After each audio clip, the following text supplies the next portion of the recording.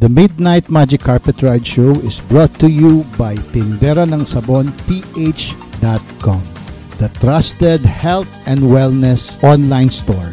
If you want to check their products, kindly visit www.tinderanangsabonph.com. I'd like to warn you, friends, this program is habit forming. Katulad po ng aking kaibigan na palipad-lipad kung saan-saan, dala-dala ang kanyang magic carpet. Yan na.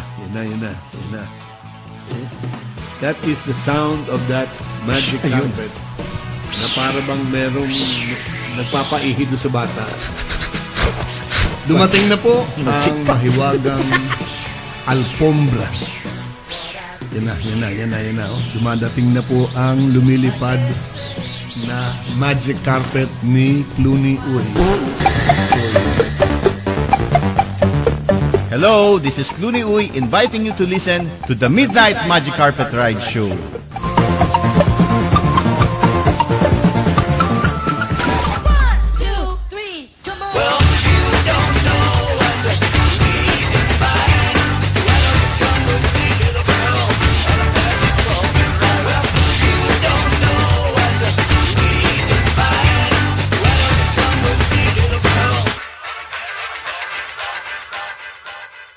Good evening, Philippines. It's a wonderful evening to all of you, and welcome now to the Midnight Magic Carpet Ride Show.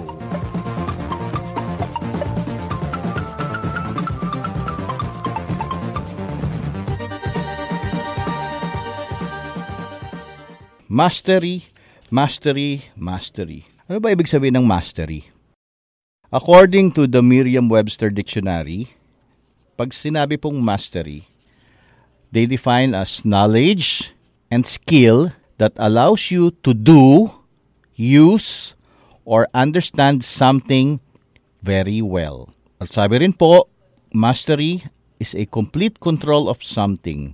Kumbaga, pag sinabi pong master mo ang isang bagay, alam na alam mo paano siya gawin, kahit nakapikit, kaya mo siyang gawin. Pag ganun po, na-master mo na raw ang isang subject or isang skill. Yun po ang ibig sabihin ng mastery. Kaya nga po may mga kasabihan tayo ito, a master makes the difficult look easy. Kasi parang wala na po sa kanya, no? Parang, wow, ang galing. Be it umiinom ng apoy or be it sports heroes. Lahat po yan. Mga musicians, mga artists. Parang sa atin, ang hirap gawin, no? Parang, wow, talagang pinapalakpakan natin ng matitindi. Ang galing, ang galing. Pero ba't sila parang wala lang sa kanila? Yun po ang example ng mastery. Na master na nila yung kanilang craft or yung skill. Okay? Pag sinabi naman pong craft, it is a skill in planning, making, or executing. Ibig sabihin po, more on paggawa, no? Paggawa. Pag palagi nilang ginagawa, nagiging master na po yan. People loves expert. Gustong-gusto ng mga tao po yung mga expert, mga master sa isang bagay. Kasi po, para sa mga ordinary na hindi na master yung isang bagay na yon, tingin po natin, napakagaling nila. So, again, ang expert naman, yung nagkakaroon siya ng involvement or displaying of special skills or knowledge derived from training and experience. Ulitin po natin pag sinabi ko naman expert sa isang bagay, it's having, involving, or displaying special skills or knowledge derived from training and experience. Ayan. Ibig sabihin po, magiging expert lang po tayo sa isang bagay kung ang pinanggalingan po natin ng pagiging expert from training and experience. Imposible po maging expert ang isang tao kapag hindi po dumaan sa training at wala po siyang experience, no? Kaya nga 'di ba ang tawag doon amateur, no? So people, we always have high respects for expert, from masters, yung mga na-master nila yung mga craft, yung mga skills nila. Bakit? Kasi po nagagawa nila yung isang bagay na hindi po natin kayang gawin, 'di ba? You cannot be an expert if you don't have enough training and experience.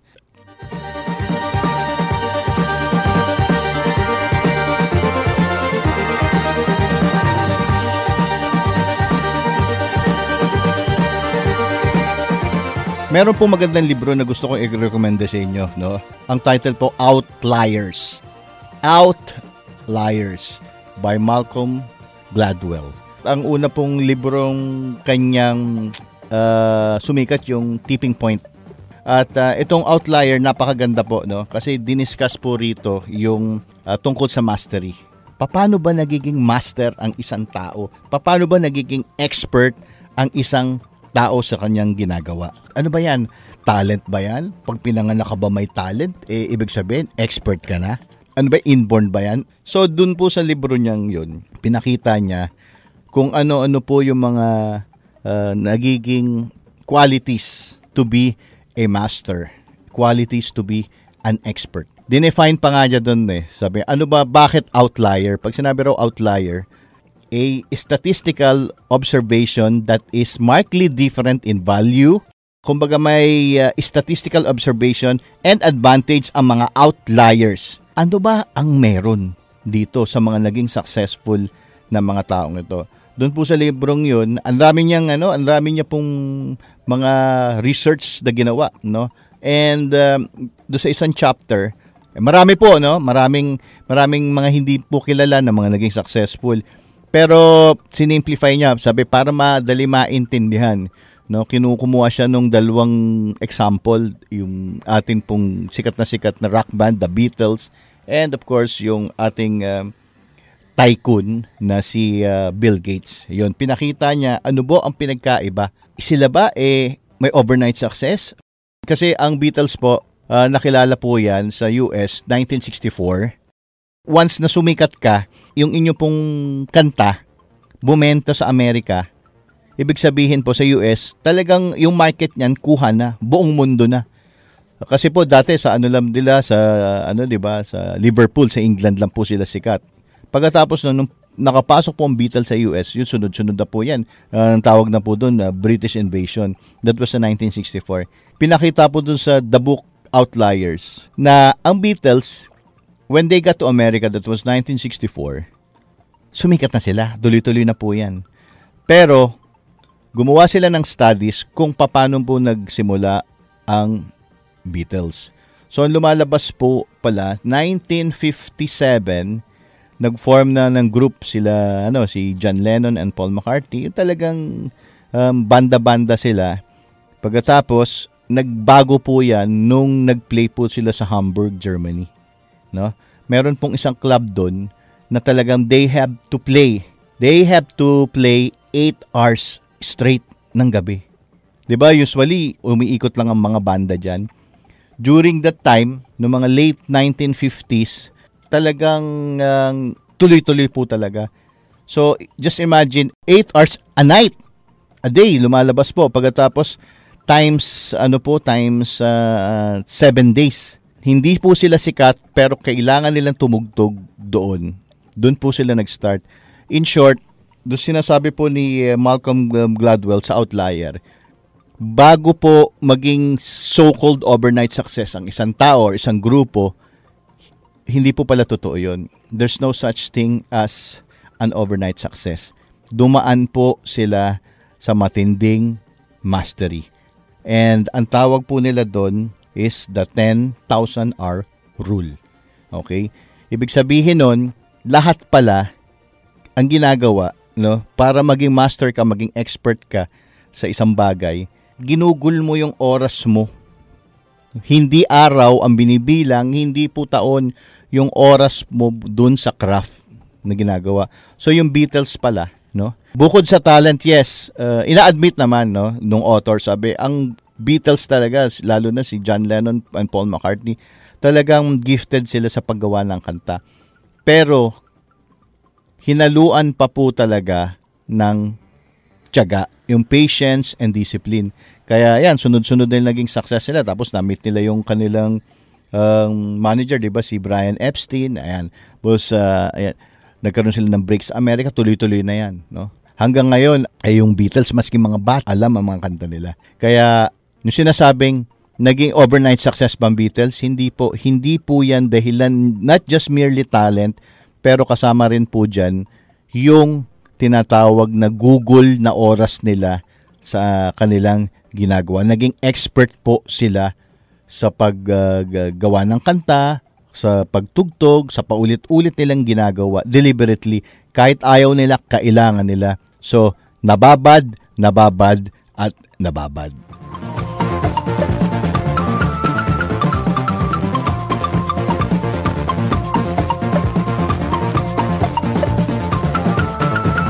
Doon kay kay Bill Gates, 'di ba, sumikat po siya, Microsoft, ayan. Naging kilala na siya na ganyan. Pero during the ng mga 80s na pumutok. Pero 1968, that time, si Bill Gates pala, anak po siya talaga lang mayaman, no? Hindi po siya yung just drop out na, talagang nakafocus siya. Meron na siya mga computer programmings during the 1968. Talagang obsession na niya talaga yun. Nakababad talaga siya. Hindi po siya yung basta nag-decide lang, okay, ayoko na mag-aral. Gawa na lang tayo ng pasukin natin yung computer business. Yung mga ganun, hindi po. Talagang obsession nila. Lumalabas, bata pa pala. At during that time, merely obsession lang. Basta nandun lang nakababad at nakababad. Again, wala rin pong overnight success si Bill Gates. Kasi po, meron rin po siyang involvement na 10,000 hour rule. Nagbabad rin po sila dun.